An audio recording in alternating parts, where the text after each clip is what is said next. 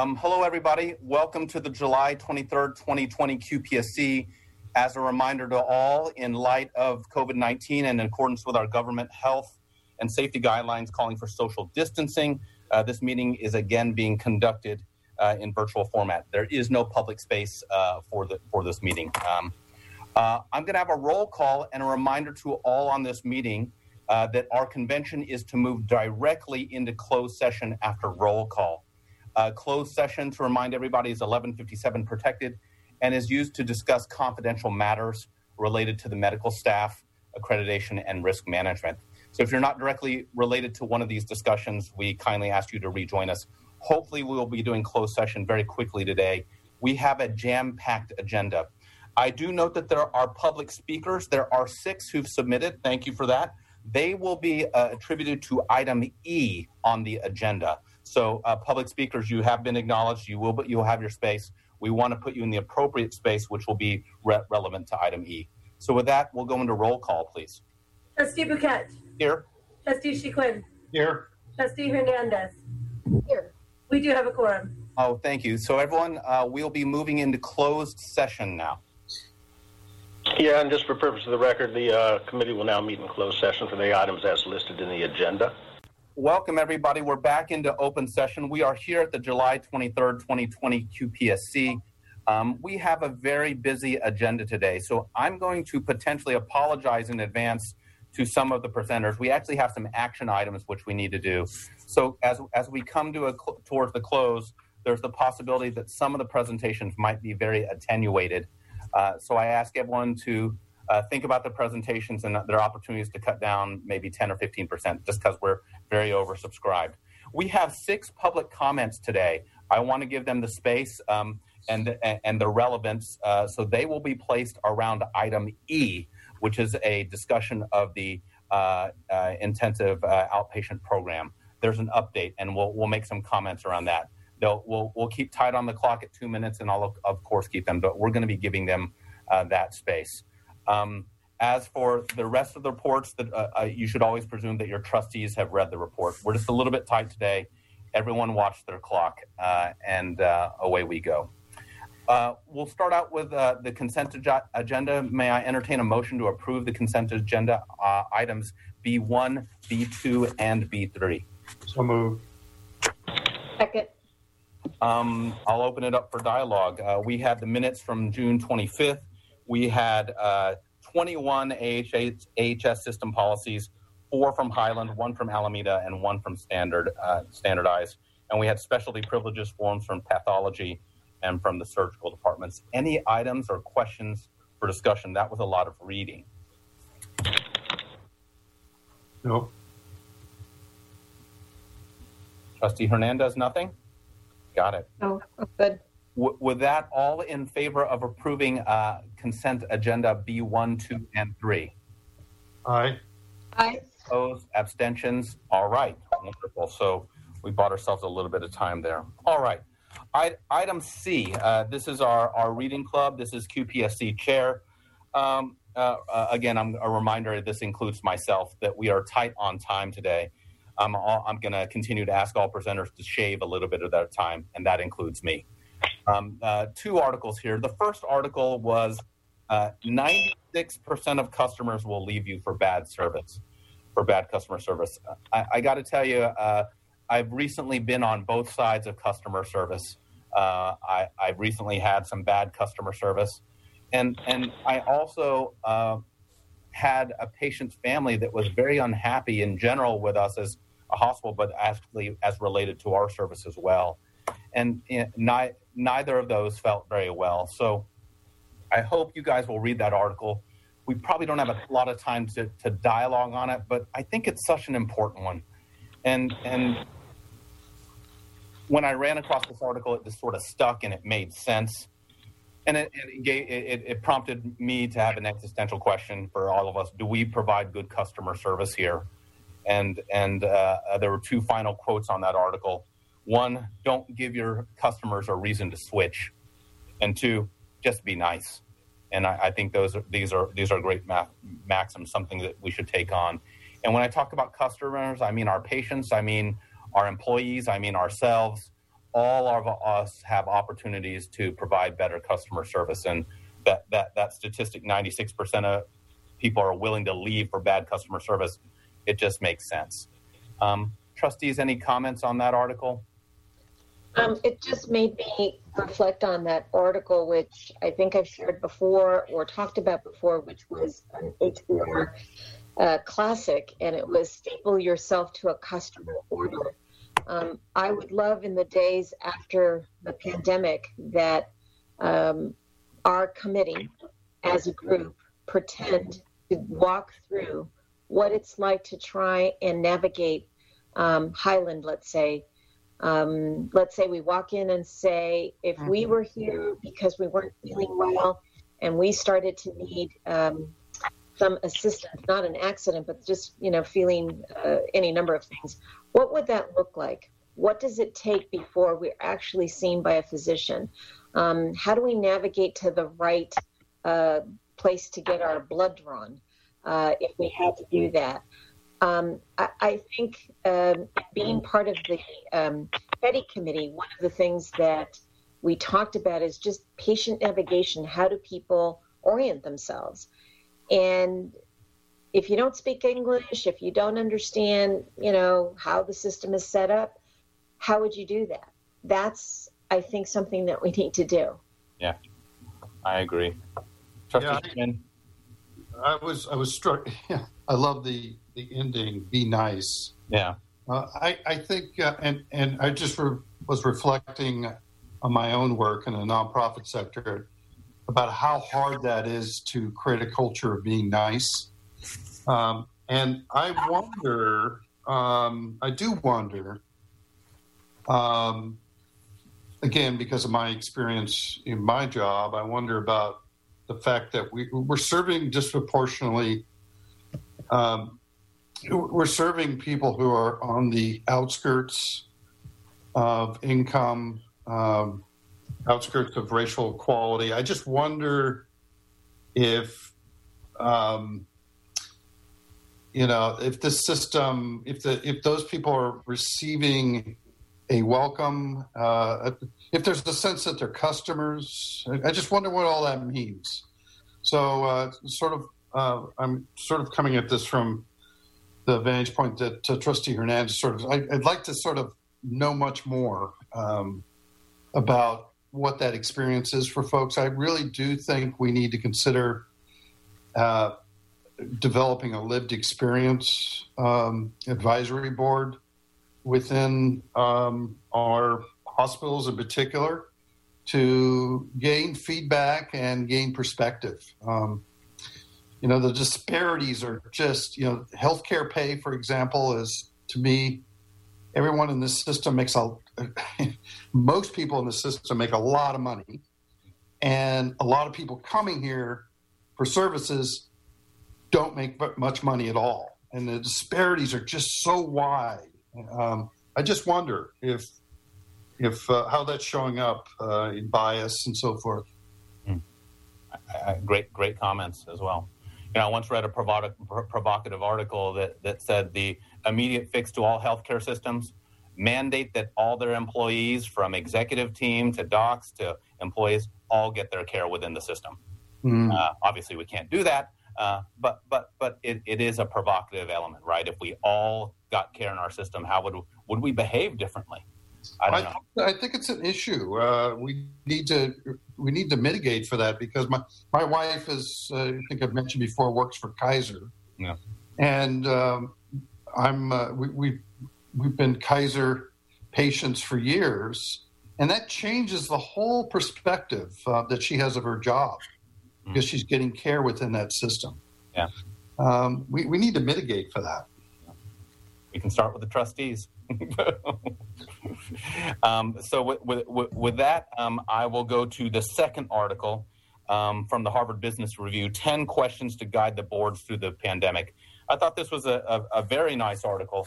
I'm just going to read the questions, and then we're going to move. I think it was actually, as HBR always does, they put out a provocative article, which makes us wonder. I think this should probably be required reading for our full board.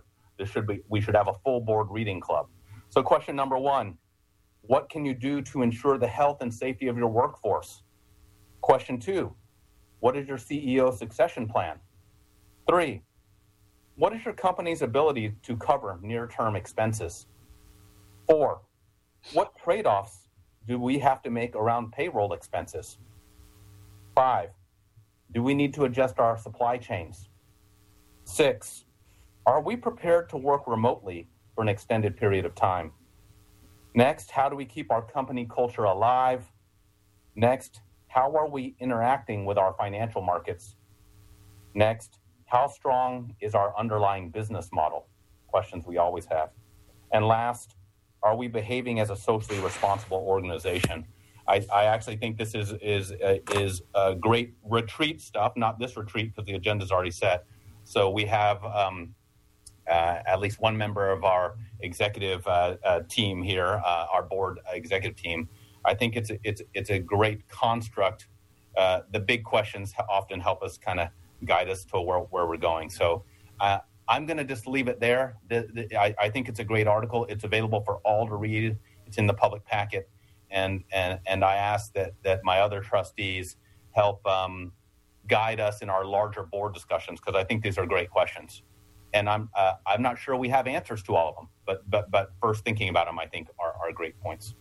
Great. So with that, I will close out item C, and we will go into item D, the medical staff reports. I want to remind everybody that about 2 months ago, we began migrating the key elements of the chief of staff report to the full board. So I actually wanted to reserve this time for any discussions that the chief of staff might want to have before they move into the full board. So if they have a full board report, but I'm just giving them this stop point if there's something here that they want to test out in the QPSC or they feel that needs to navigate here. So Dr. Marzouk is here and Dr. Ballard. Dr. Ballard, I see you're off mic right now. So Dr. Ballard, any comments for this section within QPSC?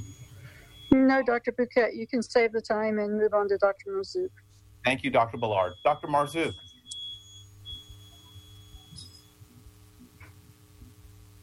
Dr. Marzouk, you're on mute.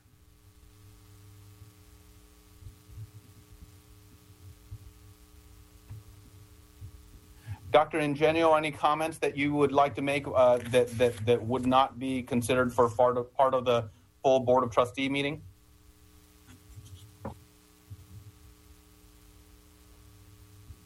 Going once.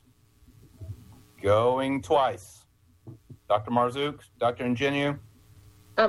You may need to unmute them.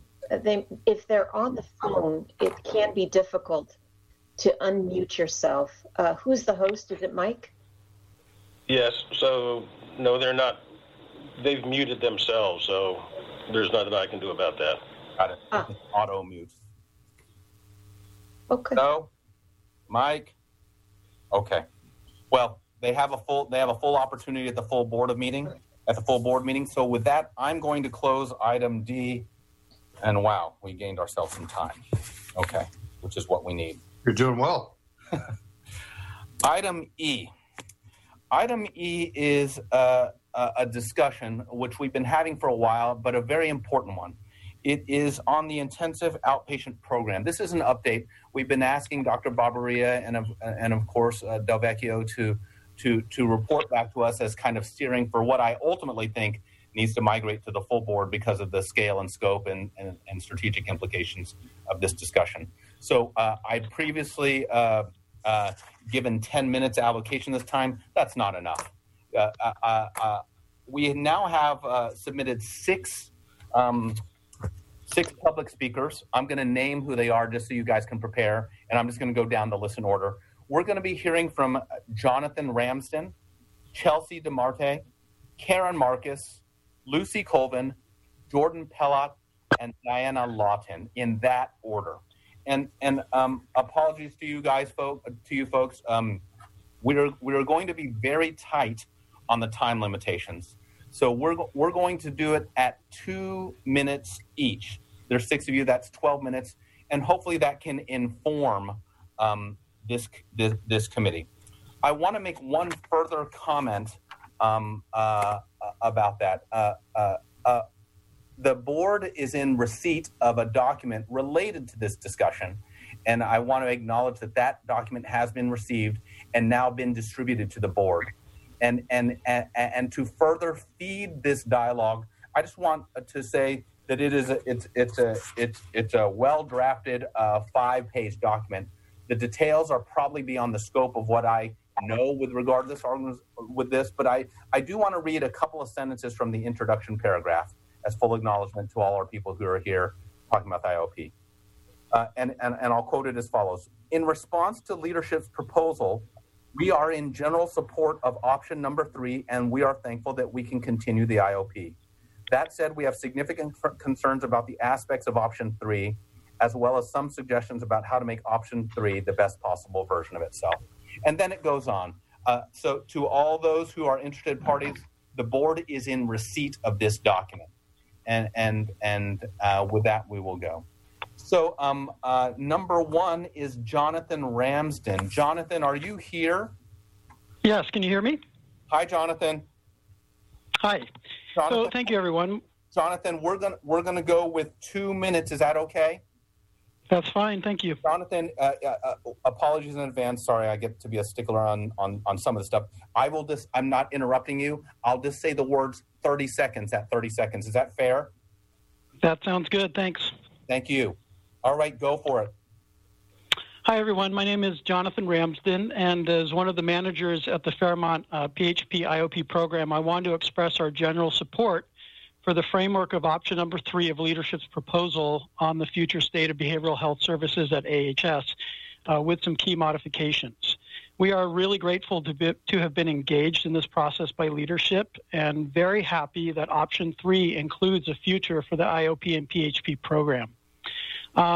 As Dr. Bouquet mentioned earlier today, our clinical staff submitted to key stakeholders here the 5-page document in response to leadership's proposal. I have to say it's pretty thoughtful, and I respectfully request that those who have received it take the time to read it. Today, my colleagues wish to touch on just some key points of our response with some important amendments to option 3, but again, kindly read the written draft as submitted. It will help clarify some really important considerations as we move forward together on this. Most importantly, I want to publicly acknowledge the incredible dedication and commitment of every single member of our clinical, administrative, and transportation staff and outpatient behavioral health services. Their steadfast focus on patient care amidst both this public health crisis and this process of redefining our behavioral health service lines has been nothing short of inspirational. Everyone in this meeting should feel incredibly grateful to have a staff of this caliber amongst their ranks. I now see the remainder of my time to our next speaker. Thank you very much. Oh, wow. Jonathan, thank you for that. Thank you very much for that thoughtful dialogue. Number 2 is Chelsea DeMarte. I hope I'm pronouncing that correctly. Chelsea? Yes, can you hear me? Yes, Chelsea, did I say your last name properly? Yes, DeMarte, yes. DeMarte. Chelsea, are you, we're going to follow 2 minutes. Not to interrupt you, I will say 30 seconds just briefly when we're at 30. Is that okay? That sounds great. The floor is yours. Okay, so option number 3 that we like suggests that the IOP should start billing pro fees in order to make the IOP budget neutral, and that all MFTs should be reassigned to the wellness center or outpatient clinic because they are not able to bill Medicare for pro fees. So this idea presents both a misconception about the value of MFTs and also a misinterpretation of how to leverage billing for pro fees. So over the past 20 years in our program, the IOP has never billed for pro fees up until now and has also been a profitable program. The clinical expertise of MFTs is crucially needed to run the IOP. And all along, MFTs have been providing services which are successfully billed. Therefore, the idea that MFTs can't bill Medicare through IOP is not true. It was IOP staff that first identified billing pro fees as only one of many additional forms of billing which could increase our revenue, knowing that our tenured MFTs could not bill for this particular extra revenue. This is because our IOP already has 7 other eligible pro fee providers who can in fact bill for pro fees and thus produce substantial revenue. This, along with numerous other methods available to us to increase revenue, can easily help us to attain budget neutrality. So in conclusion, the IOP is happy to start billing for pro fees, but our tenured MFTs should not be targeted for reassignment based solely on ability to bill for pro fees. This would be an unnecessary move and also does not align with best practice. Best practice would indicate that potential reassignment be informed by patient needs and the clinical expertise available to meet those needs. Our tenured MFTs are licensed psychotherapists and seasoned experts in our IOP program who serve essential and integral roles. And the last piece of news is very good news.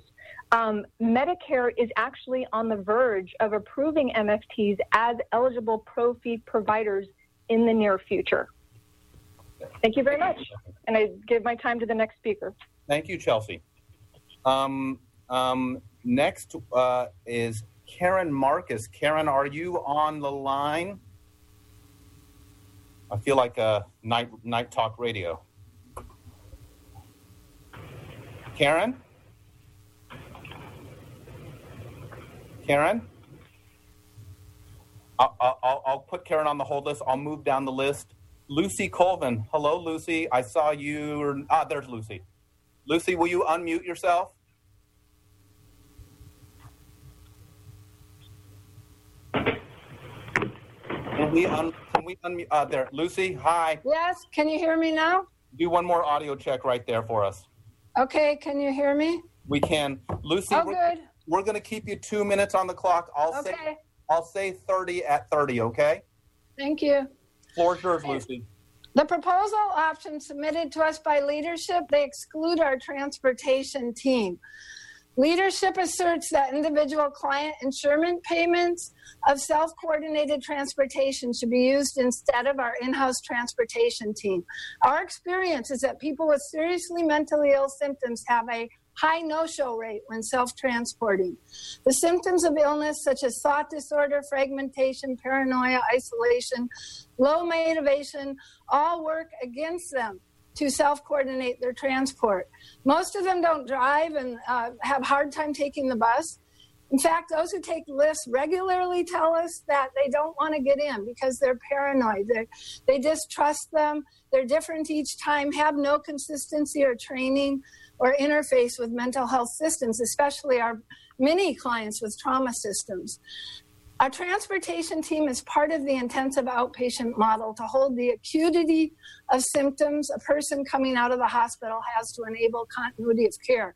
Dr. Siddhartha has suggested we use our transportation team as a selling point for patients coming out of John George who are overwhelmed, to be able to enable them to come to our program, to be able to have more thorough ongoing recovery. Our transportation team are trained and able to interface well with these difficult mental health systems. They provide a continuity of care, which enables higher client retention and attendance.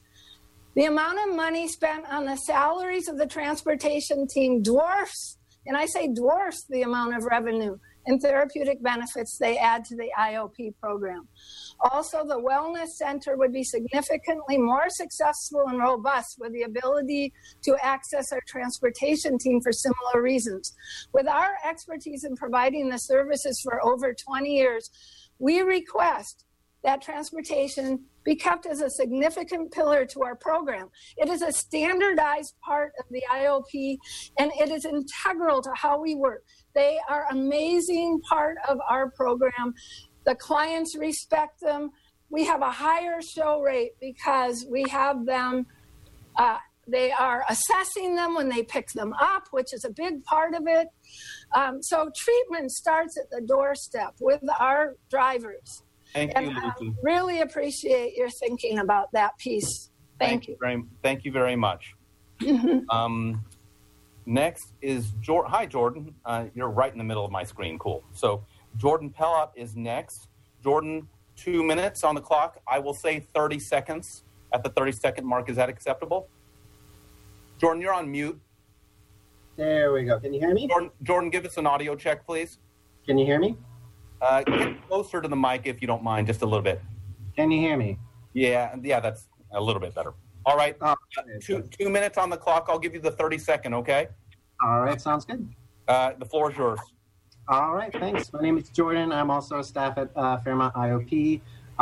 Again, I want to really greatly appreciate the opportunity that we began with option 3 to serve those with mental health needs across the range of severity and regardless of insurance type. The staff at IOP, we've looked at our current staffing, and we believe that it is within our ability to restructure IOP in order to provide for a wellness center for also serving those with moderate to severe mental illness within our current staffing budget. Having run a pilot program for the outpatient services for the last 3 years, we do have a number of concerns laid out in our response that we provided to you that we think are really important for you to consider. We're predominantly concerned with the viability of staffing and outpatient services to meet the needs of thousands of individuals with mild to moderate severity currently in need of services. And we're urging to consider finding some additional budgeting and staffing along with addressing the concerns that we've listed if we're really fully committing to having an outpatient services clinic for those with mild to moderate need. Thank you very much, and I cede the rest of my time. So, wow, thank you, Jordan. Thank you very much for your words. Last on the list was Diana Lawton, but I'm not sure that Diana is logged in. I want to just put it out there. I see Karen Marcus is logged in. So Diana Lawton, are you here? Diana Lawton? Last time, Diana Lawton. Karen Marcus, I see the big K. Hi, Karen. Can you unmute, Karen? This is Dr. Joseph. Hi, can you hear me? Karen, give us another audio check here. Hi, can you hear me now? We can. Karen, 2 minutes on the clock. At 30 seconds, I will say 30, okay? Sure. The floor is yours, Karen. Thank you. I'm Karen Marcus, MD psychiatrist at the Fairmont PHP IOP, where I've been for a number of years. And I'm very excited, together with the rest of our very strong, committed core of therapists, to expand the depth and the breadth of our program so we can serve more people in our community. I want to express our concerns about length of stay in the program. This is essentially a medical matter, and I think it should be treated as such.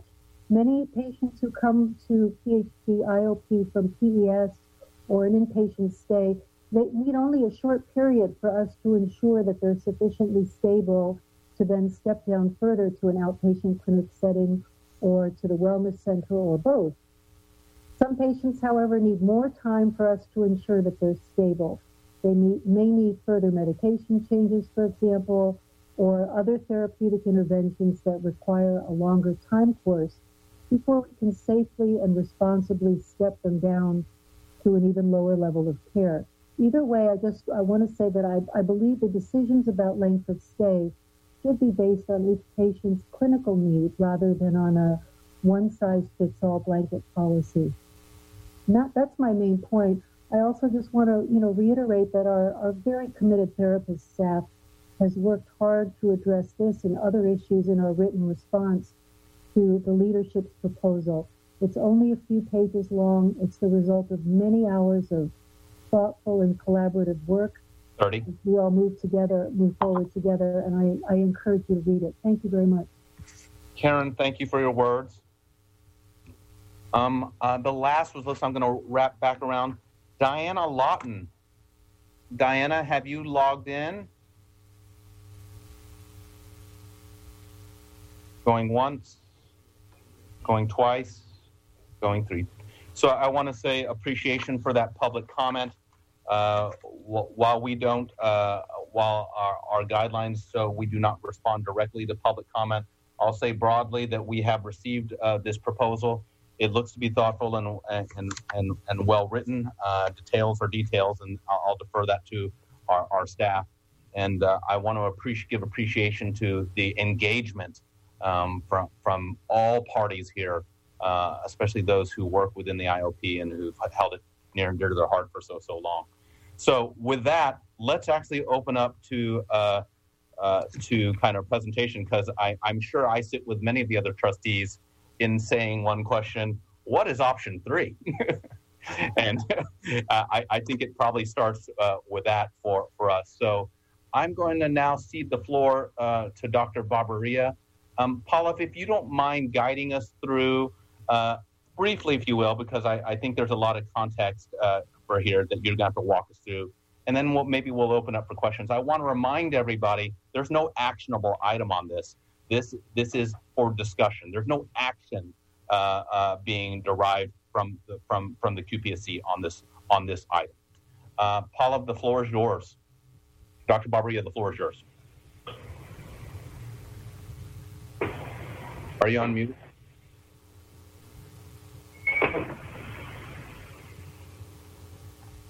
Dr. Barbaria?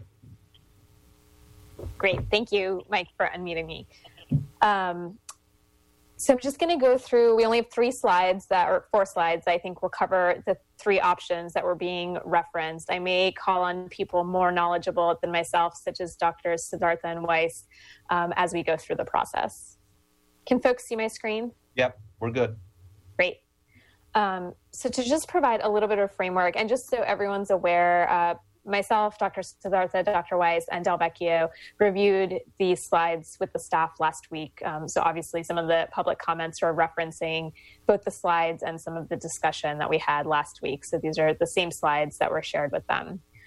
So in terms of guiding principles for all 3 of these choices, I think this is really based off of feedback from multiple trustees in this meeting and in other venues, our executive team, and then obviously, what the overarching pressures and goals of our organization are at this point in time. So, first and foremost, there is a desire, as I've presented in previous QPSC sessions, to improve and ensure access for the full spectrum of patients with behavioral health needs. So we mean not just the SMI population, but also the mild to moderate population, irrespective of payer. And we've reviewed in detail some of those gaps before. And then, especially given the current fiscal constraints that we know will only likely get worse, to achieve financial sustainability and a budget neutral approach to all of these programs. So I'll go through at a high level, and then if any of the trustees have questions, I'm happy to go into more details. So I think, option 1 is really maintain the IOP, but with readjustments. So we've gotten extensive feedback from Trustee Peterson. I want to acknowledge the amount of time that he has taken to review this and contribute some of his knowledge and expertise to the feedback, as well as feedback from key stakeholders such as Alameda County Behavioral Healthcare Services, and looking at IOP models in other counties and areas throughout the state, such that it's clear that our current IOP faces a number of challenges, the budget shortfall being one, but also access challenges, such that their right now... system is the problem, and you can't fix that, and their CEO and their... I ask everyone to mute if you're not presenting.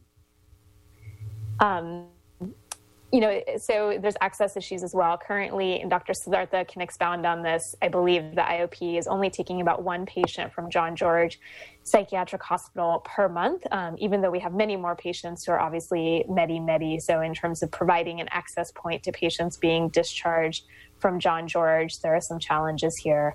So we've gotten feedback from a broad array of stakeholders that, to really make IOP but not just financially viable, but to really address some of our access challenges in caring for this incredibly complicated, vulnerable patient population, there would need to be significant changes that occur. Most IOP programs, have a shorter duration of enrollment. They take care of a different acuity of patients, have different enrollment criteria such that more patients leaving the acute hospital side are eligible. Many of them provide different types of non-clinical services. So, transportation has been mentioned before. Most of our patients who have Medi-Cal and most of the patients here are Medi-Medi do have a transportation benefit that is covered through their managed Medi-Cal plan. That obviously, didn't exist many, many years ago, but has certainly existed for the last few years. So there are some areas where we duplicate services that are already paid for and offered by another entity. And then the professional fee billing has also been mentioned. So it is true, my understanding is we have not previously collected pro fees. I'm not sure why. Trustee Peterson pointed out that most IOP programs that he is aware of do collect pro fees and also specifically hire provider types that are eligible for collecting pro fees from Medicare, which not all of our behavioral health provider types are. So this is option one. It's sort of keeping the IOP, but restructuring it to bring it closer aligned with what the standard IOP model is at most places like Kaiser. The biggest gap here, obviously, is that this does not address our larger access needs for non-Medicare patients. So it does not necessarily expand any access for our mild to moderate population. And then even for the SMI population, patients still have to have Medicare. So for the 70% of our patients, both in the wellness centers for primary care, as well as those seen at John George, who have either just Medi-Cal or HPAC, they continue to not have any access points with option number one. Trustees, I ask that we let Dr. Barbaria complete her presentation and then we go to Q&A. Acceptable? Yep. Okay. Dr. Barbaria, keep going, please. So option number two is sort of the complete opposite end of the spectrum. So in this one, the IOP would not continue to exist and we would move entirely to a wellness center model. Del Vecchio can expound, but we've had very promising conversations with the county and they're very supportive of this model. So at wellness center, the way we've defined it here would be open access to anyone who has any behavioral health needs. So this includes not just SMI patients, but also mild to moderate patients. So it would improve access. All patients would be able to come irrespective of payer. So if Medicare patients arrive, we would charge Medicare just as we do today. If patients who have SMI arrive with Medi-Cal, because we would have a county contract, we could be reimbursed for those services through county behavioral health care services. If patients arrive who have Medi-Cal, who have mild to moderate disease, that is obviously a carve out of the managed Medi-Cal plans. And so we would invoice Beacon and our existing contracts through managed Medi-Cal. So we would have a reimbursement mechanism for every single payer and for the full spectrum of behavioral health needs. It would address financial losses in the current model.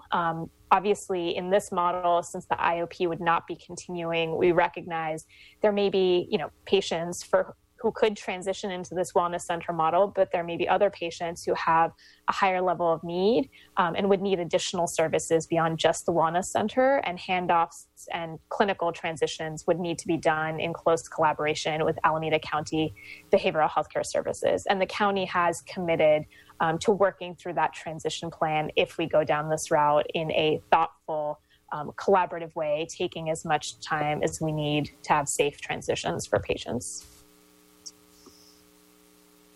So option number three is sort of you take those two options and you put them together. So it combines options number one and number two. This obviously gets you the benefits of what both of those programs are.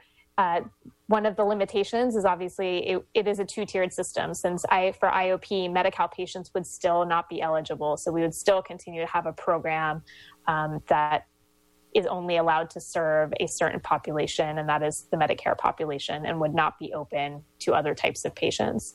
Given the fiscal limitations that we are all encountering, both in terms of labor and non-labor expenses, this option would need to be done with our existing staff and space constraints without additional capital available for sort of new facilities, new buildings, or new staff.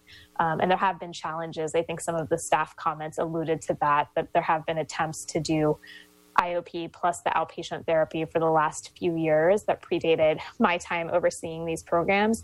And there have been challenges, using staff for multiple functions and sharing space. So that challenge would remain in this model as well. So that's the last slide. I know I breezed through them, so I welcome questions. And I guess maybe before we turn over to the trustees, Drs. Weiss or Siddhartha, as our behavioral health experts, is there anything that I misstated or left out that you would like to add or edit?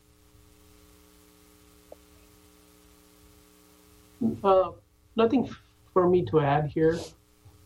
Thank you, Pallav. Thank you, Dr. Siddhartha. Dr. Wise, hi, how are you? Hi, good, thanks. I don't have anything else to add. I think that was a really good synopsis of kind of what we're looking at, and certainly appreciate the additional thoughts that staff shared with us today. Okay. I'll kind of open this up to trustees for questions with one caveat here. Remember, this is a high priority tracking item for us. Again, I will continue to keep this on the agenda. This will be agendized again in August, because we can't do this in 10 minutes. We can't do this in 20 minutes. So I want to give us time to receive the input from the stakeholders there, ask a few questions, and give it time to stew and brew. And then we'll talk about this again in August. There is no actionable item here. This is sort of FYI stuff. So with that, Trustee Chiquin or Hernandez. Go ahead. I just want a real simple question. Can someone share again the total number of patients that are seen through this program? Which program, Trustee Hernandez? The existing IOP? Existing IOP. Karen, do you want to take that for both Highland and Fairmont? Yes, let me try to pull it out of my memory the best I can. So I think that Highland currently has about 60 IOP patients enrolled, and I think Fairmont is about 110. Okay. Thank you. I want to clarify a point, so I always repeat because I want to make sure I'm not slow about this. I've heard in multiple presentations, but I just want it out and open clear. The current IOP model does not serve 70% of our patients. True or false or clarity? Dr. Barbaria? Yes, I would say 70% of our patients are not eligible for the IOP. Okay. So, and that's, the exact insurance mix varies a little bit between our primary care wellness centers, where we have all of our primary care patients that are assigned from the health plans, and John George, but roughly 30% of the patients at John George have Medicare, and roughly 70% are a mix of Medi-Cal and HPAC and some commercial insurance. In the wellness centers for our primary care assigned lives, the Medicare percentage is even lower than what it is at John George, so even fewer patients are eligible than what's currently being served at John George.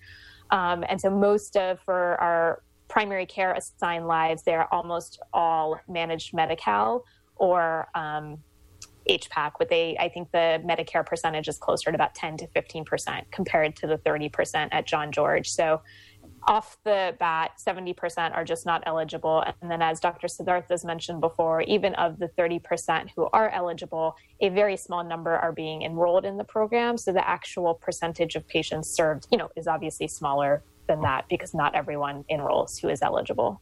And in follow-up to that, again, sometimes I'm simple about this, I apologize.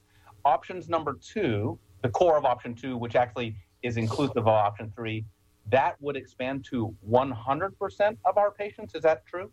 Would be eligible, correct. Okay, so we're going from 70% 30% of our patients to 100% of our patients if the wellness center model is included in this.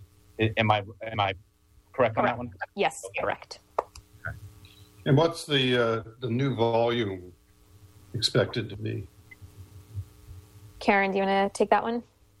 Yes, so that is my next task. I'm working on a projection for volume and also for cost for these models. And I'm working with our finance partners and hope to hopefully have that for you all soon.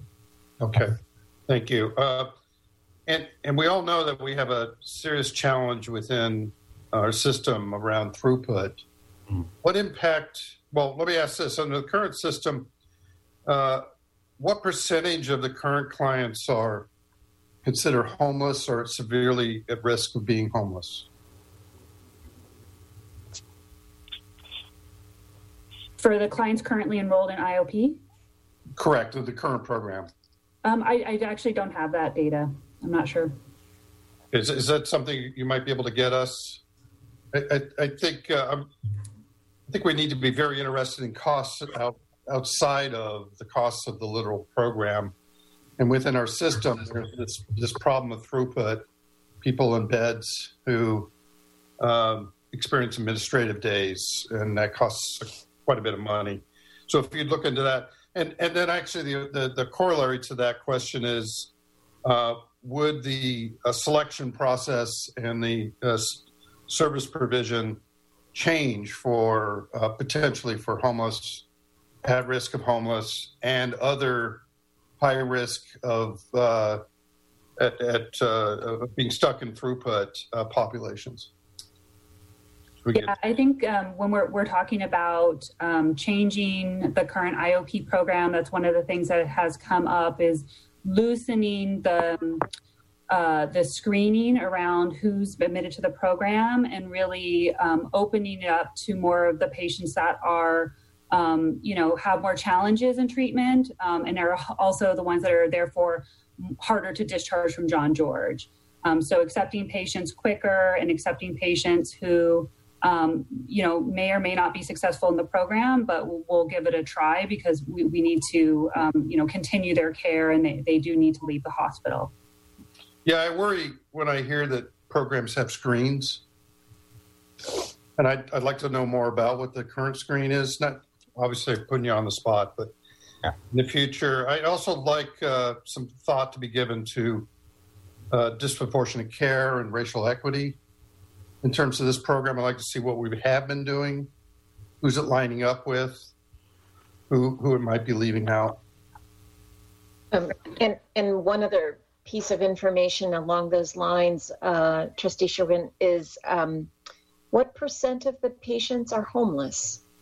Is it all homeless patients? I think that's kind of one of the aspects of the question Trustee Huquin's trying to get to. Let me just, if I may, I'll share some of my recent learnings here, which is more subjective than or qualitative than quantitative. Part of the discussion that I participated in with the staff last Friday involved a consideration of knowledge that I had gleaned, that one of the criteria that is resulting in screening out a lot of homeless or marginally housed patients is, or I should say, screening certain patients out is whether they are homeless or marginally housed. And obviously that presents quite a concern and a incongruent construct for me with respect to our values in the population we serve. So we had a little bit of discussion where staff shared with me that their experience has been that patients who are homeless or in shelters struggle with their ability to maintain consistent participation in the program the way it is currently modeled. And the way the program is currently modeled involves a pretty longitudinal series of interactions that are consistent with a designation of a severely mentally ill. However, that would still be true also for homeless patients as well. And for me and my knowledge, at least a little bit of knowledge that I've gleaned from Ross's intelligence, Trustee Peterson, too, is that other IOP models don't seem to have as long a tenured engagement with the patients as ours does, which is pretty substantial, I think north of a year or at about a year. And that's a pretty long period of sustained engagement that either doesn't work well from the patient from a compliance perspective, or in some cases a desirable perspective in terms of that level of intensity. So that is something that is incorporated in option 1 and 3 that I think you were hearing some feedback on, which is that that doesn't just contribute to some of the potential disparities in who's served, but also impacts the access for people under this model. So option 1 and 3, for none of the options, I want to be clear, for 10, and I think Paula spoke to this, our current IOP model being status quo. Any option that includes IOP, which is option 1 and 3, as we have presented it, requires substantive changes in the the clinical model design and who provides the services and how those services are provided. So what I think I want to be clear that you heard from the staff is they like option 3, but they like option 3 with a lot of the things that we are suggesting would have to alter in the IOP model restored. And that's probably not, well, I'll just say it's inconsistent with what we've discussed with them, but also probably not something that would likely address many of these challenges that we're outlining. Vecchio, so is that fair to say at current position you favor option 2? It is fair to say, and I shared that with the staff. Yes. Got it. Just to clarify, Trustee Schwartz. Yeah, I'm sorry. No, please. Yeah, just to clarify in terms of, because it was sort of, and I appreciate the input that we're getting from staff on this, and the quick input, actually, quite frankly. Yeah. But I just want to clarify that these 3 options are for discussion at this point. You haven't asked the practitioners in this program to tell us which program to have in the future. There's a process here. No, we asked. We didn't. The board hasn't asked, and I think the input to the board is useful and I think helpful. What we've described to the staff as we participated in this conversation was we wanted some initial feedback from them, and then gave them the opportunity, as they have done here, to not just share it with you, they've shared it with us too. We got it today as well, to factor into our contemplations. What I shared with them was my goal is that this is, we've identified this as one of the things in the budget consideration moving towards the final budgets that you've seen on our 2x2 grid. And so our goal here is to take this feedback along with the other stakeholder engagement we have and all the other factors that are outlined here to add this and incorporate this into the budget proposal, the final budget proposal you will get later this year. So it'll come back to you in that form, not in a separate item, but incorporated into a budget proposal. And I also just, I want to add and reassure everyone, and obviously we're not at the deciding point yet. When a decision is made, there are obviously numerous clinical and operational considerations. So any transition, whether we're talking option 1, 2, or 3, is going to take months of planning. Certainly a meet and confer process and involvement and engagement with our labor unions so that we follow the steps outlined for these types of changes in the MOU. And then, most importantly, clinical considerations so that any impact that there would be to existing clients, we can work through with whoever the relevant stakeholders are and make sure that we have safe transition plans if they are needed for patients. So, there's a long journey ahead of us, no matter which option is chosen. Del Vecchio, can you help me, sir, choreograph sort of, if you will, the temporal timeline here? Given the relation to our finance and that we have our finance chair, of course, here, is that we've chosen to give the amended budget by end of October. So therefore, this must align with that, correct? That's correct. Okay. So all stakeholders are aware the temporality of this is probably September-ish. That is correct. Okay. So I just want to make sure we're on the stage. Trustees, I think we're all clear on that one? That sounds right in terms of our process for the permanent budget, or whatever term we give that. And sorry, one more question, Del Vecchio, and then Trustee Chiquin, you. Del Vecchio, do you have a vision? Does this require a board action, or is this, and maybe General Counsel can advise on this? The board action would be the budget, where the budget. So as you said before, this would occur within the context of the budget, not as a separate item. That is correct. Yes. So I just want to stress, I'm going to be a dog on a bone with the target population and our need to be part of this community and serving people who are homeless or at risk of homeless. We're about ready to see another massive wave of homelessness, believe it or not. It can get worse. And to have a program in the middle of this public hospital system that is mis-selecting out that population, let me tell you, my blood is boiling, okay? That I will not, I'm one member of the board, but that will not work from a quality perspective and our mission perspective. That will not work. And I'll say from a financial perspective, so I'm going to give some very tight bumper rails here. When I look at the staff has done a terrific job of reporting out monthly on what we call patient revenue enhancement strategies that came out of last year's budget process.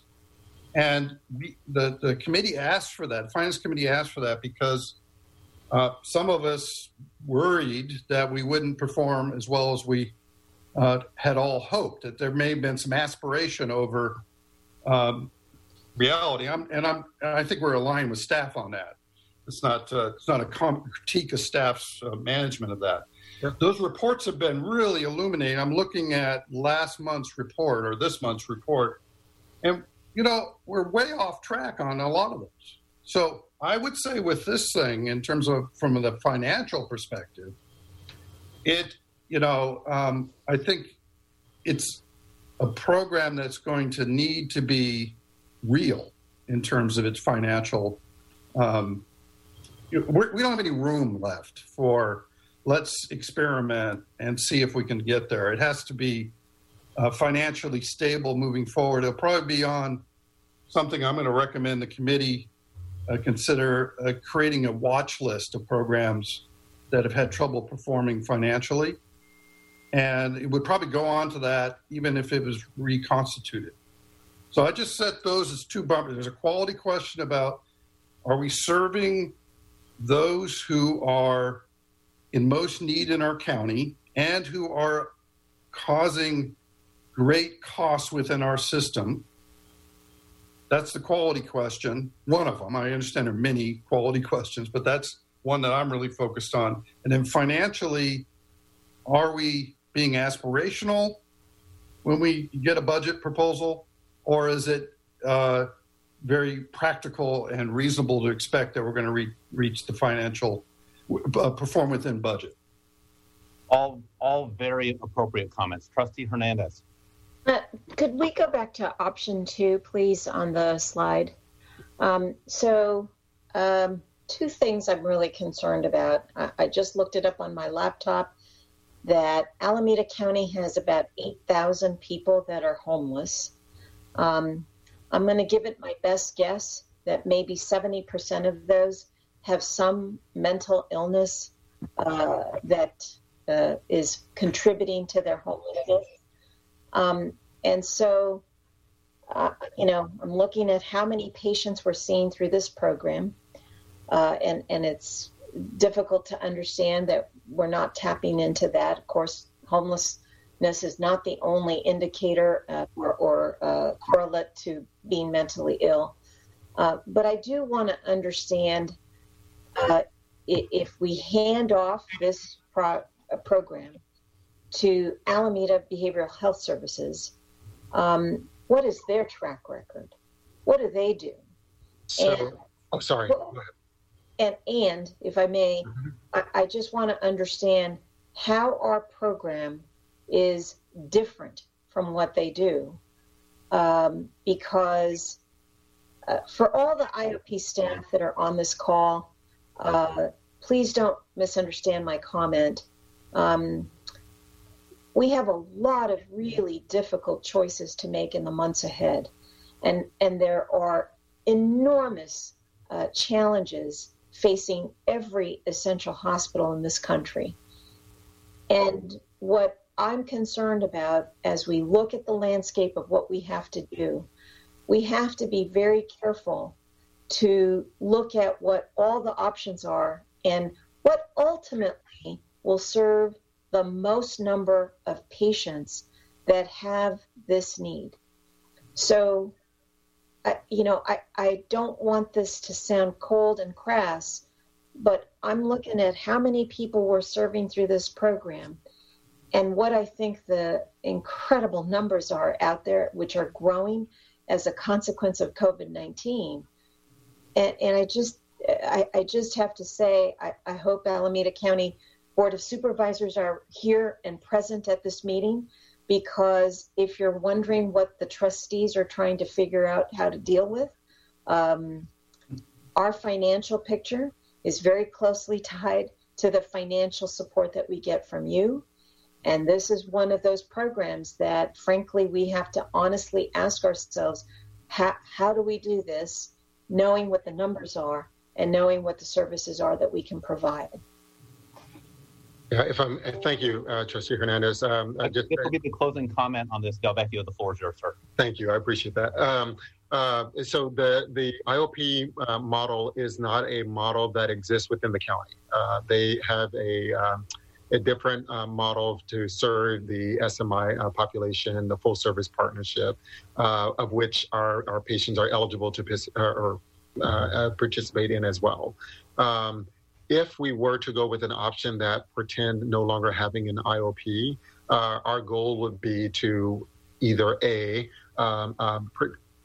contemplate and actually create a model like option 2 that has a range of services that would be attractive to this population as well, so we could actually keep them and serve them in this model. But if there were those patients who are Medi and who wanted to continue with an IOP model, our plan would be to partner with the clinicians to transition their care to a different IOP model that's currently in existence elsewhere in the county. There are other providers who provide this type of service for that population.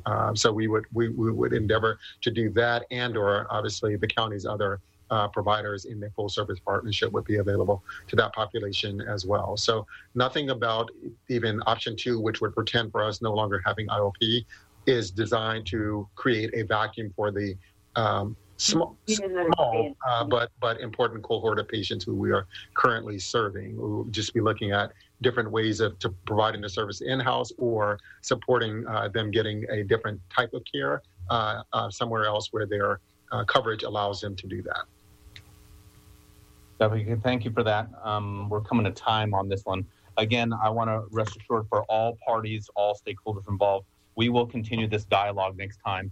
I will, in advance, earmark time because I expect public comment, and I appreciate that there is public comment on this.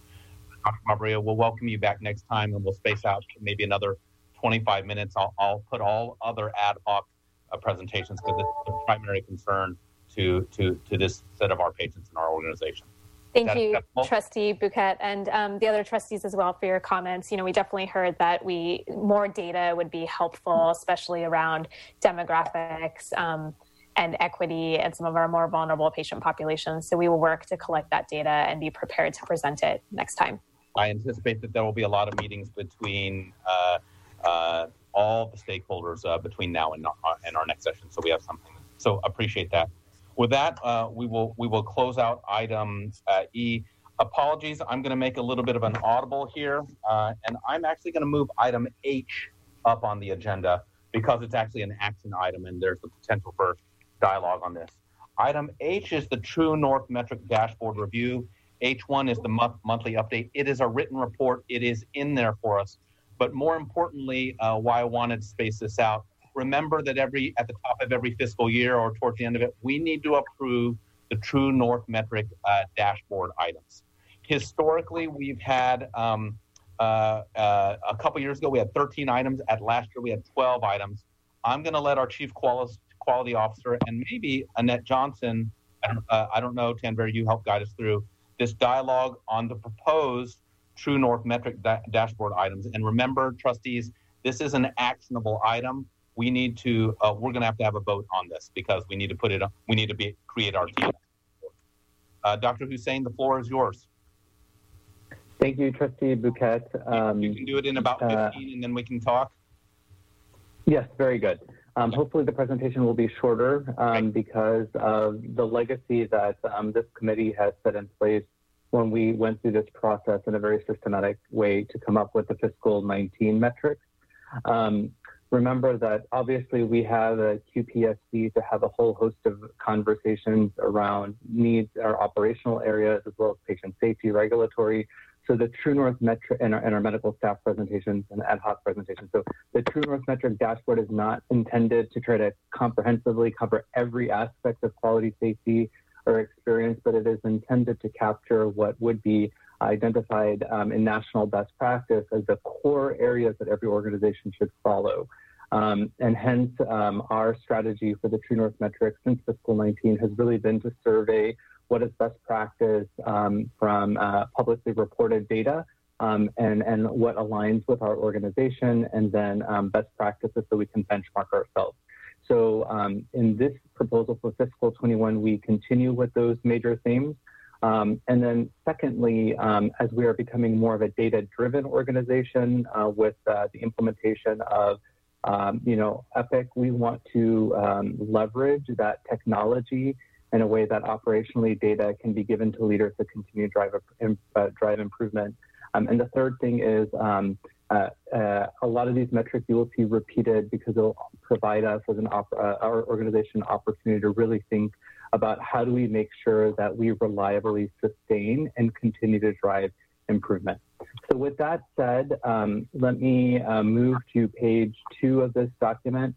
There is one consideration that I think is important to share, which is obviously we are in COVID has been disruptive, potentially in a good way too, in that it is asking us to reconsider the way that we have historically delivered care, particularly in our ambulatory setting, reimagining what care delivery should look like.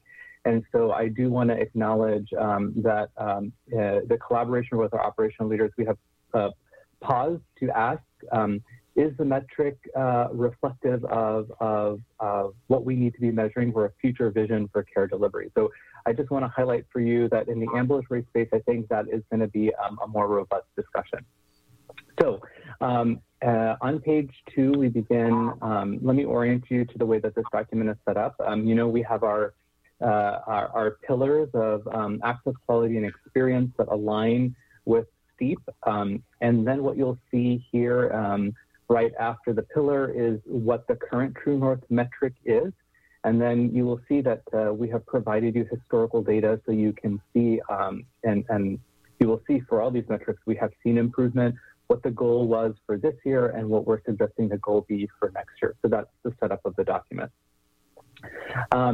So I'm going to come back to ambulatory. Let me hit the other access metrics, and I'll come back for a dialogue about ambulatory. So throughput is going to be an essential access metric for all organizations, including ours. And so you can see one of the ways that we measure throughput is observed to expected length of stay. You can see our progress over the last couple of years. Currently in fiscal 20, we are 1.11. That's 11% greater than predicted or expected. Our goal for fiscal 20 was 1.10, which is to be 10% over expected. We didn't hit the goal for fiscal 20. I'm suggesting we continue the goal that we try to hit 1.10 in fiscal 21. With our access now to the Vizient database, when we look at the 50th percentile of essential hospitals, we see that it is 1.10. And so that's what I'm suggesting for fiscal 21 in terms of O to E ratio. When we look at throughput time in the emergency room from the decision to admit to hitting an inpatient bed, historically due to our electronic data access, we've only been able to measure Highland. And you can see that there's been a dramatic improvement in Highland. But now here in the bottom corner, you can see with access to an Epic, we have data available for Alameda and San Leandro. So what we have done is here, if you'll follow this table here in fiscal 20 at Alameda, the ED throughput time is 1 hour and 5 minutes. And we are suggesting, because that's the 20th percentile, top 20th percentile performance, we try to maintain it because it's the first year that we're also measuring at Alameda Hospital. At Highland, we have come down from a historical legacy of like 13 hours down to 5 hours and 25 minutes. Our operational leaders want to continue to challenge the organization to hit 4 hours and 7 minutes. That would put us at the 90th percentile.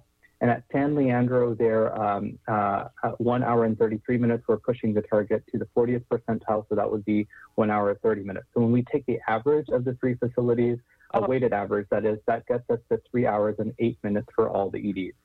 So remember, historically, we looked at Highland only. Now we're looking at all three facilities, and I tried to explain to you how we're doing the individual targets and the weighted average.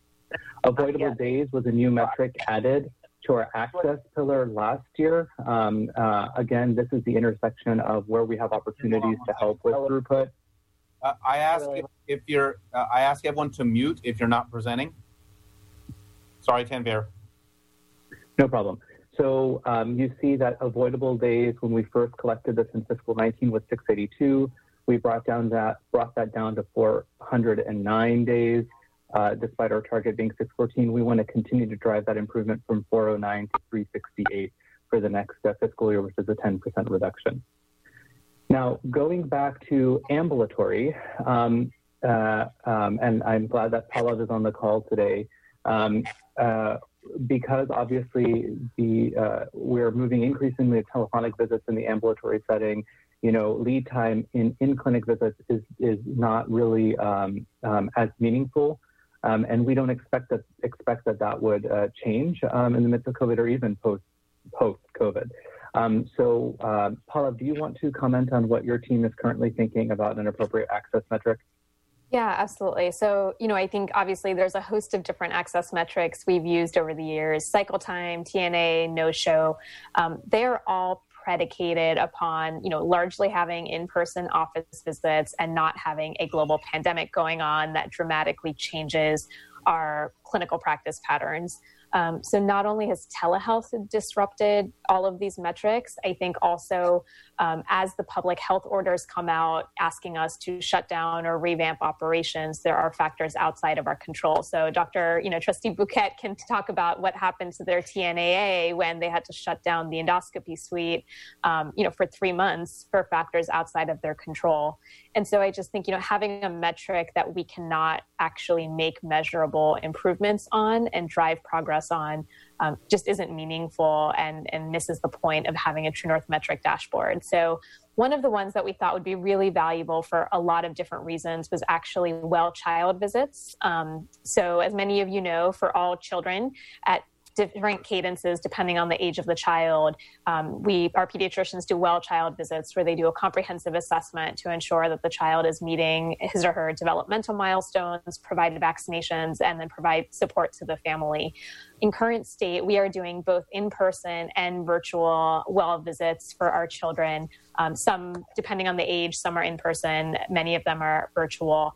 And it's a good access metric. So for QIP, which is one of our pay-for-performance programs, we're actually tracking well child visits. So we already have robust data on this. And so I know it's a little bit unorthodox because it's not one of our usual cycle time, TNA, no-show metrics, but we actually wanted to propose using well child visits for the TNM dashboard for a few reasons. One, it's something that even despite COVID is really important to do. During this pandemic, vaccinating our children is probably more important than it ever was. In addition, with increasing, stress in our families, families not having steady income streams, making sure that we are checking in with our children, screening for food insecurity, screening for abuse, domestic violence is doubly important as those stressors increase. And then I think, our pediatric population is also a little bit of canary in the coal mine. So we saw during shelter in place, people were scared and parents were scared to bring in their children. They were scared to access care. And so we're doing a lot to sort of compensate for that. Our Hayward site is doing curbside vaccinations, so people feel comfortable coming to the clinic, but can sit in their car and get vaccines and not enter the facility. So I think there's also a lot of innovation that we can do to really make sure that we understand what our patients need during this pandemic to feel safe bringing their kids in or getting virtual care. So thought that it would actually meet a lot of those needs if we pick this metric. So Pallav, and this is you and Tanvir at the same time. The document submitted suggested TNAA, is that correct? But I think the document got submitted before we had a chance to have robust dialogue, and so we would like to change our minds if that's okay. Which is, you get to change your mind always. So, I just want to know, so we have clarity amongst us. So, well child visits is what Quality is proposing in concert with ambulatory. Okay, got it. All right, Tanvir, keep on going. Okay, so that's access. Any other questions on the access metrics before I move into the quality pillar? Okay, so let me go ahead and move into the quality pillar now. So These are, again, going to be familiar metrics to you. The biggest change here is historically we used to have Prime and QIP. They were two separate programs, but the Medi-Cal Supplemental Fund programming structure is changing so that now the two programs are going to be combined into one. Not only are they going to be combined into one, they're going to go through a period of something called QIP 3.5 for the remainder of the calendar year, and then the programs are intending to move on to a calendar year. So beginning in January of 2021, we will begin a new performance period, and that will be QIP 4.0.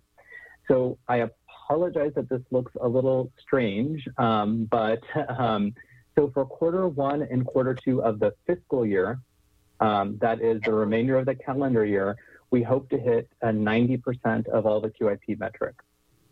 Then on January 1st of 2021, we'll begin a new performance period, which is a calendar year. So that will be quarter three and quarter four of the fiscal year. And historically, when we've looked at our performance, we found that usually halfway through a performance period, we're tracking at 40%. And to date, we've been very, successful in hitting our 90% target. So what I'm suggesting is we hit 90% of the QIP 3.5 metrics, and then for the period of January 1st, 2021 to the June 30th, we try to hit what our middle ground, what we have historically hit in that 6 months. So that would be 40%.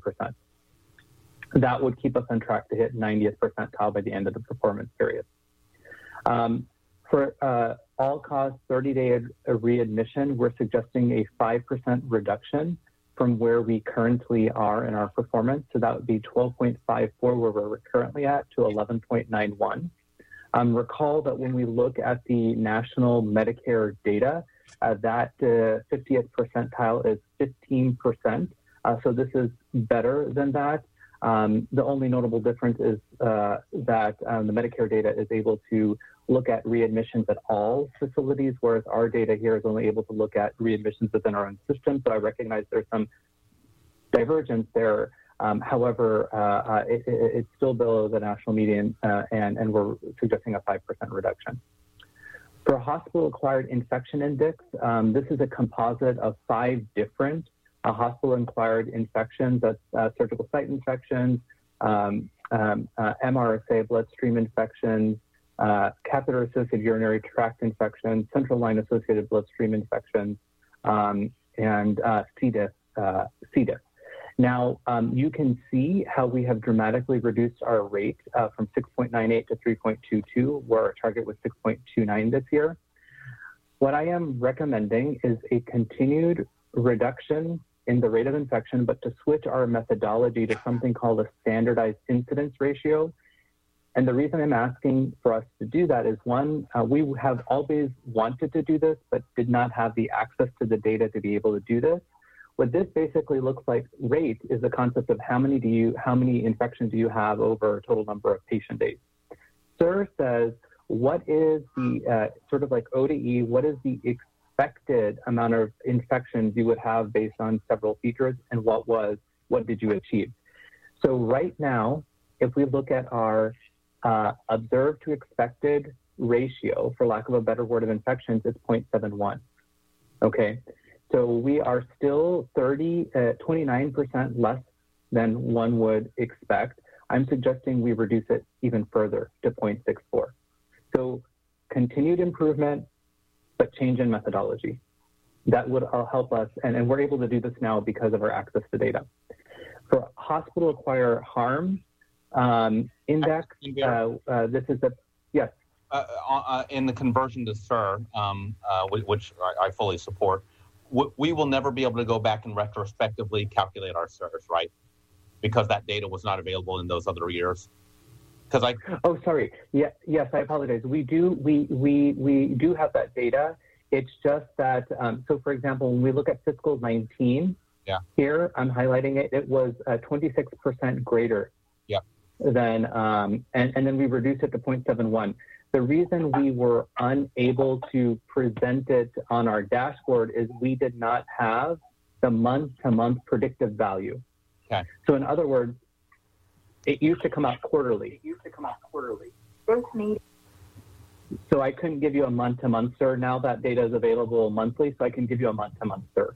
Great. For the dashboard. And why I asked about retrospective, I want us to be able to say in 5 years, well, I want to see a great downtrending curve.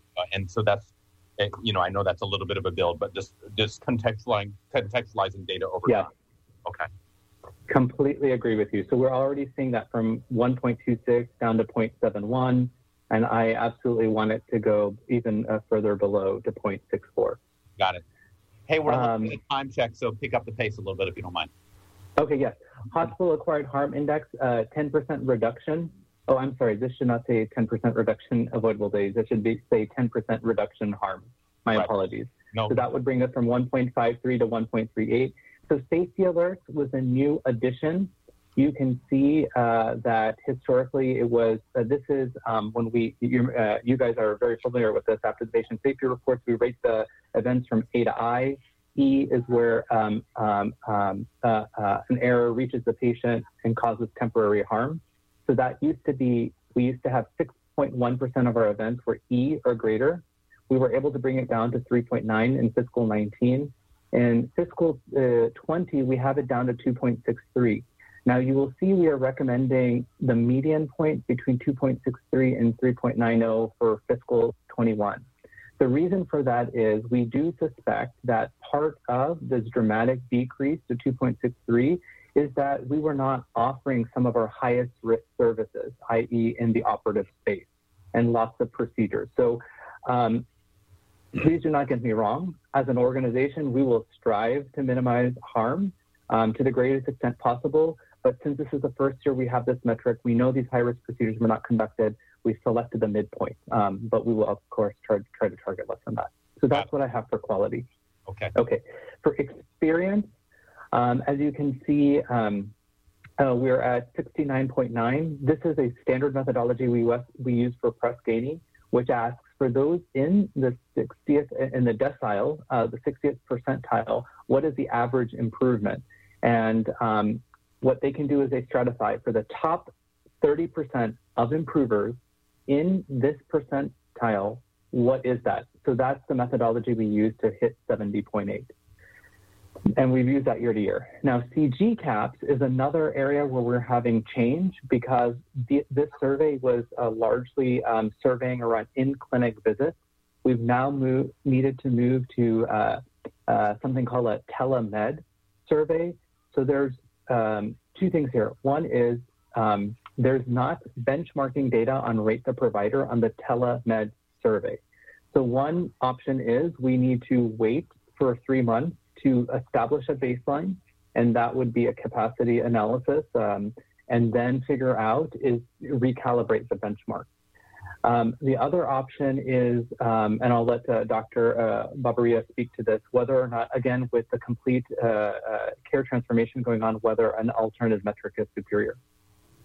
Yeah, and just one comment on that, partly why we chose Rate the Provider 9 or 10 is this is the metric that we are tracking for our Prime program. And, we know how confusing it is if we have multiple different variations of a single metric. So we wanted to have consistency.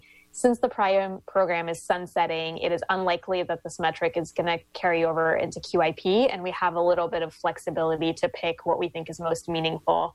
Many systems recommend the practice as the CG CAPS metric because it is more global and encompasses not just the provider experience, but also patient experience with office staff, with phone access, sort of the entirety of their outpatient clinic experience in that clinic. So, I think it would be worthwhile to explore that, but we need to follow up and see if we will still run into the same problems with telehealth benchmarking, since that is new to so many systems.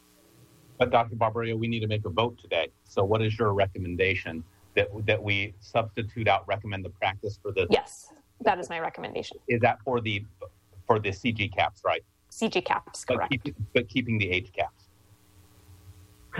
Oh yes, H caps Rate the Hospital we will keep, and then for CG caps, instead of Rate the Provider, we'll switch to Rate the Practice, and we will be able to get you data and benchmarking for that. Okay. The final, sorry. No, keep on going. We got to take it to the house. Okay. The final element, which is at the very top here, is I know central on my mind and my team's mind and on this committee's mind is how do we begin to look at the data by our vulnerable populations. And so there's one of two proposals that we can pursue, or both proposals, depending on the appetite for this committee. Is one, my team and I are committed to presenting stratified data by race, ethnicity, and language by pillar over the course of the year. So you have some visibility into, for example, where do we see disparities in the access metric by race, ethnicity, and language. The next quarter, we could do that by quality, and the next quarter, we could do that by experience. So we are committed to doing that. The main thing I want to check with you on is that is aligned with the work that HEDI is doing. I don't want to create sort of parallel pathways that don't come together. So we're happy to do that quarterly stratification so long as it aligns with the sort of priorities of HEDI. Tanvir, is that data you said that you just remarked on obtainable? I don't believe that it will be obtainable for every single metric, but for many of them, yes. And we will need at least the first quarter to get some certainty around the data validity around race, ethnicity, and language, which is why I'm proposing this quarterly incremental work. We want to share data that we feel confident in. Trustee Hernandez, do you have a comment? I just simply was raising my hand saying, yes, please do this. And it is very aligned with what is going to come out of the HEDI committee's recommendations. So thank you so much, Tanvir. Yeah, thank you so much. And that allows me to take away the comment that I had for you. Tanvir, you know I'm always going to compliment you, but one of my comments was, I didn't see an equity item on the dashboard. So is it going to be perfect? No, but we're playing the long play here, right? This is incrementalism. Getting something on the dashboard is landmark. Right. So I sort of agree with that. Trustee Chiquin, any comments? That was exactly my thought. That let's get it going, and then from there we can evaluate and see if it's meeting our needs. So this is great, Dr. Hussain. All the thinking. I'm going to close out. I'm going to try to summarize what I've heard, and then you can confirm, and then I'm going to make a motion to approve. So last year's TNM dashboard had 12 items. This revised dashboard asserts removing 4 of those existing items. Removing ambulatory arrival to departure, primary, removing ambulatory arrival to departure specialty, removing prime metrics, and removing CG caps. It proposes adding 3 new ones: safety alerts, well child visits, and this quarterly diversity work. That will give us a summary of 12 items proposed for the 2020-21 dashboard, and I'll name them. Well child visits.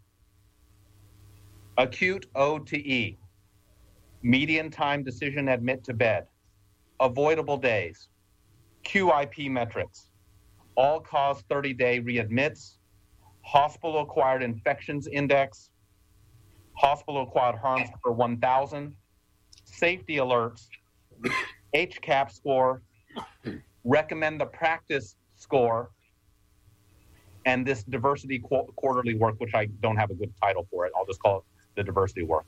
Does that accurately summarize? It does. Okay. May I entertain a motion from the trustees to approve these recommended quality relevant 12 TNM dashboard items? So moved. Seconded. All in favor? Aye. Opposed? Abstentions? Trustee Hernandez. Just a question. So Yeah. I'm not contesting the vote or anything. Is it possible that at some point we need to look at telemedicine access? And I know we talked about the child care, care visits, but I'm thinking about just how much is being moved to telecare. Is there anything else we should look at there? And we can take that up next time. I'm just asking this question because I think COVID-19 will be with us for maybe another year of challenge in getting people to come to the hospital. I think people are really afraid. They'll come when they're desperate, but for regular ongoing care, is there any reason why we wouldn't just look at the utilization of telemedicine appointments? I think that's an important discussion. Dr. Barbaria is set to give the SBU for ambulatory next month. Okay. Dr. Barbaria, may I ask you to include that in that item for contemplation at your August presentation? Absolutely. And just one editorial comment, I think obviously striving to set a target and improving percentages of telehealth is challenging because depending on what's happening with the pandemic, it may shift. But we are working so that as you get the monthly financial stats reports, we break out and clearly give people a sense of by service line, what percentage is telehealth, what's that in absolute number as well as percentage. So I think that data, we're working on getting it to all of you and will be available and illuminating as we go month to month. And Dr. Barbaria, for that, I will absolutely want to know the stratification of that data being available because I do think that the vulnerable populations will have a different experience with telemedicine, and I think we need to be prepared to understand what that looks like. Right. Absolutely. And you will hear a lot more next month when I present, but we just got a CHCF Foundation grant actually to specifically look at how we address telemedicine with our vulnerable population and are especially thinking through sort of tech navigator programs that we can use to support our patients with navigating. So more to come. Jenny Cohen should be co-presenting with me next month. Thanks. Dr. Hussain, I'm slow sometimes. Can you re-articulate what this equity TNM dashboard item is on the quarterly basis? Or say that for me one more time for my own notes. Absolutely. So the intention is by pillar, quarterly by pillar, let me rephrase. On a quarterly basis, we will present stratified data and we will rotate by quarter through the different pillars. We will need 1 quarter to establish the methodology to make sure we responsibly are looking at race, ethnicity, and language and the definitions thereof. So in quarter 2, I anticipate we'll look at the access metrics and have it stratified for you wherever we can do that. In quarter 3, we'll look at the quality metrics and stratify that for you where we can do it for those specific metrics where it's available. And then quarter 4 will be experience. I hope that will be an exploration to identify where we do have gaps that then subsequently can inform through a data-driven way how we can develop equity metrics moving forward. Excellent. Okay. Thank you, everyone, for that item. Item H, just for the record, the trustees approved these 12 new TNM dashboard items. Okay. With that, I'm going to apologize to other scheduled reporters. We're going to move on to item F, which is the acute SBU report. A couple names. I think Janet, hi Janet. Janet was originally on there, but also she has her 3 VPs. Teresa Cooper, of course, our VP of Care Services at Highland. Glorinda Pastorius. If Glorinda's here, we'd love to meet her. And then third, Ronica. Janet, apologies. If we can scoot through this one in about 5 or 10, we should presume that all the trustees have read their packet, and then I'll have a question for each of, my question for each of the VPs. Is that acceptable, Janet?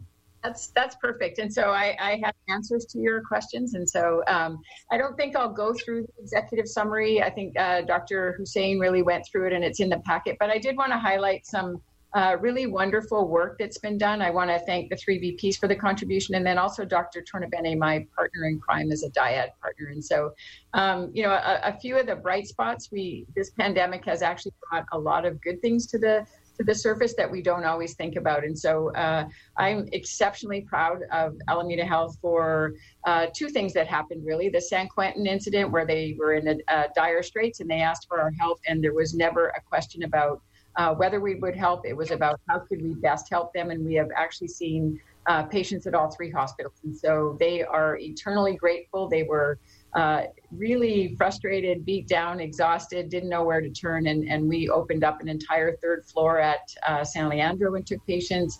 They spilled over into Alameda, and then Highland has taken patients as well. So we are down to 3 patients in the system. Lots of good outcomes where they went back to San Quentin. And so really thankful that we were able to reach out and help for them. And really just the response from our staff and providers was exceptional.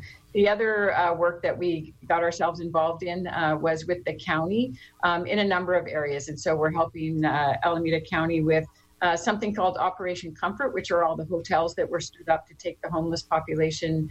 I toured the Radisson last Thursday. They've got over 500 people that they will be able to accommodate. Today, I sent out a notice asking nursing staff if they wanted to work on a day off, or if they worked part-time or SAN position, if they were willing to give time.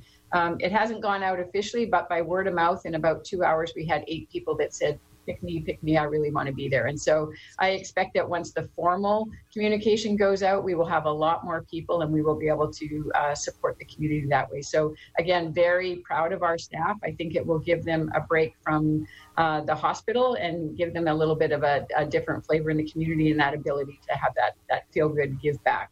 I'll let Felicia talk to this, but there's a lot of community testing that has been that's been done. And then Felicia and I were volunteered this work to be on the county surge plan. And I want to thank Dr. Hussein for that. That has evolved into actually some pretty good work.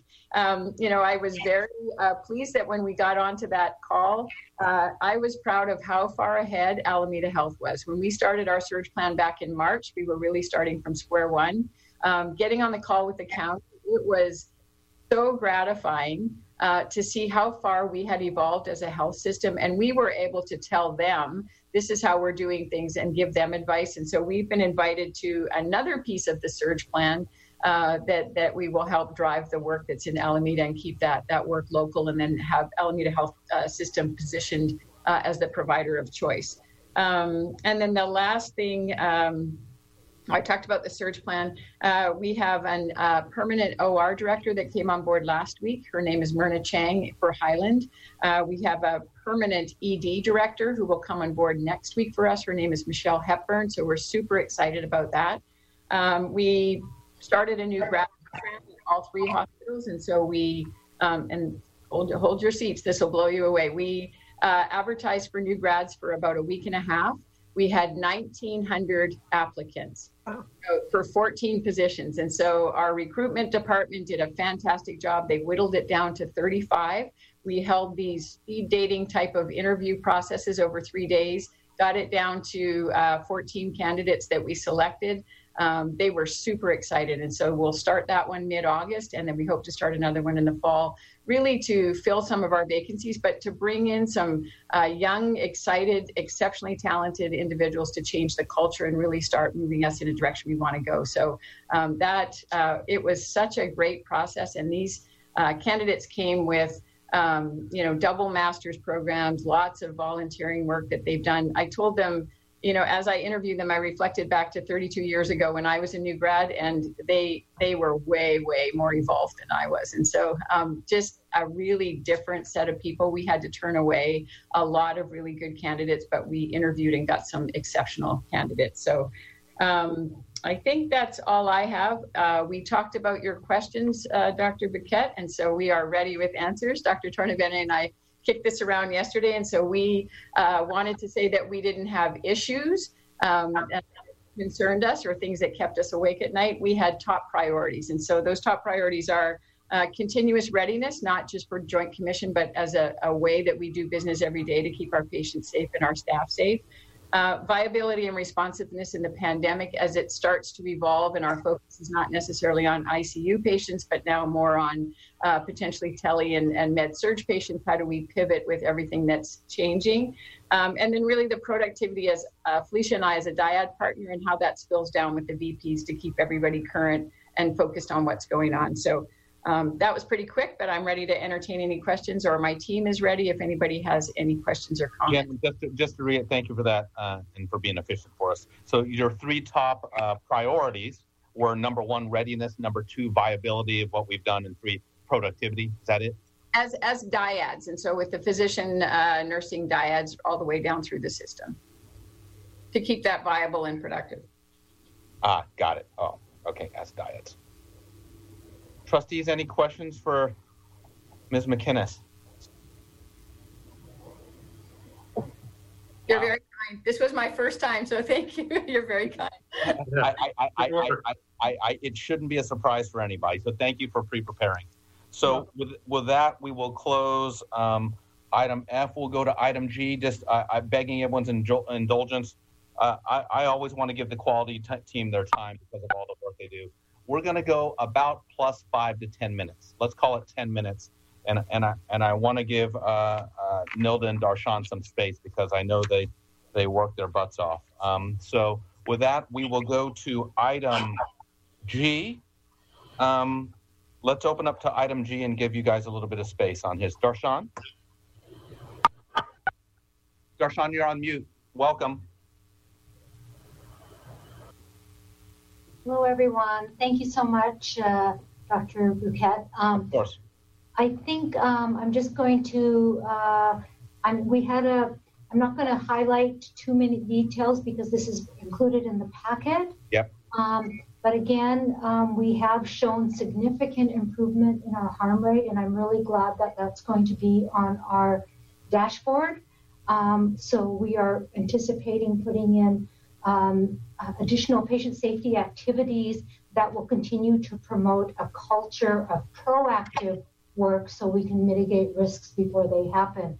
And because we have seen less sentinel events, and I do want to share that we've also had 0 eye events fiscal year 20, which was a huge accomplishment for the organization, and tremendous amount of learnings and growing and being able to reflect on our historical data and look at where areas we're still continuing to sustain and where we drift and we have to course correct. So I am really looking forward to the next year and how we're going to solidify some of those processes and continue to grow as an organization.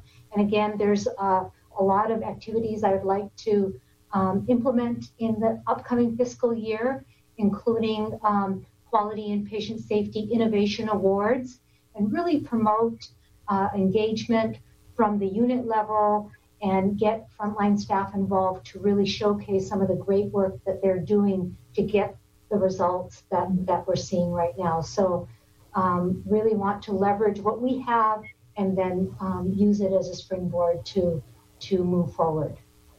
Thank you. Darshan, thank you so much. A couple of comments that I love that. Thank you for the request and accommodating me. The by harm score trend line, that's my favorite graph that you have, so we can actually see where I's have happened, where G's have happened. So thank you for making that request a couple months ago. And then my other thing, it's my favorite True North metric dashboard item. The new one is the safety alerts because it gets to the core of what we're trying to do here. It's the first letter in STEEP, right? So safety. So I really appreciate that. So question to you, number 1, tell us about one success you've had recently, and then give us your rank list of top concerns or opportunities as Janet help us out with. One big success that feels really rewarding is, we were caught off guard, a little surprised when Joint Commission came, but we're resilient. We're very resilient, and we didn't focus on the negative, and we used it as an opportunity to, again, propel forward. And once the team started doing survey readiness rounds, the engagement, the sense of pride and ownership was incredible. What we saw on the front line was just, it was just really gratifying. And I think when we do it with the right spirit of, this is our home, these are our patients, and we're here to serve and protect and give it our all, you see tremendous amount of energy and positive outcomes. So recent recent wins. It's yeah, sometimes things are difficult to swallow when we're not doing well, but in hindsight, we grow tremendously as an organization. Great. We have the right attitude to embrace it. Give me a rank list of your top concerns in order, please. Still a lot of work. Still a lot of work to do around the just culture. So you're calling number one just culture? Just culture. Really want to look at 2021, focusing on how to implement just culture. Because it also impacts organizational accountability and individual accountability. Number two? I want to really focus on culture of safety. We've done a survey for 3 years. We couldn't do it this year, but there is a wealth of learnings from that we still need to exercise on and continue to build that sense of accountability, ownership, and pride at the unit level.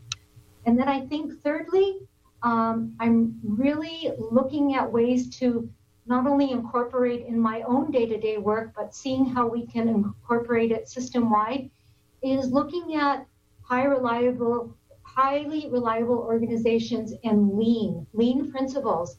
I think a lot of times we work harder than we need to, and we need to start to work smarter and utilize technology to our benefit. And there's a lot of ways we can do that.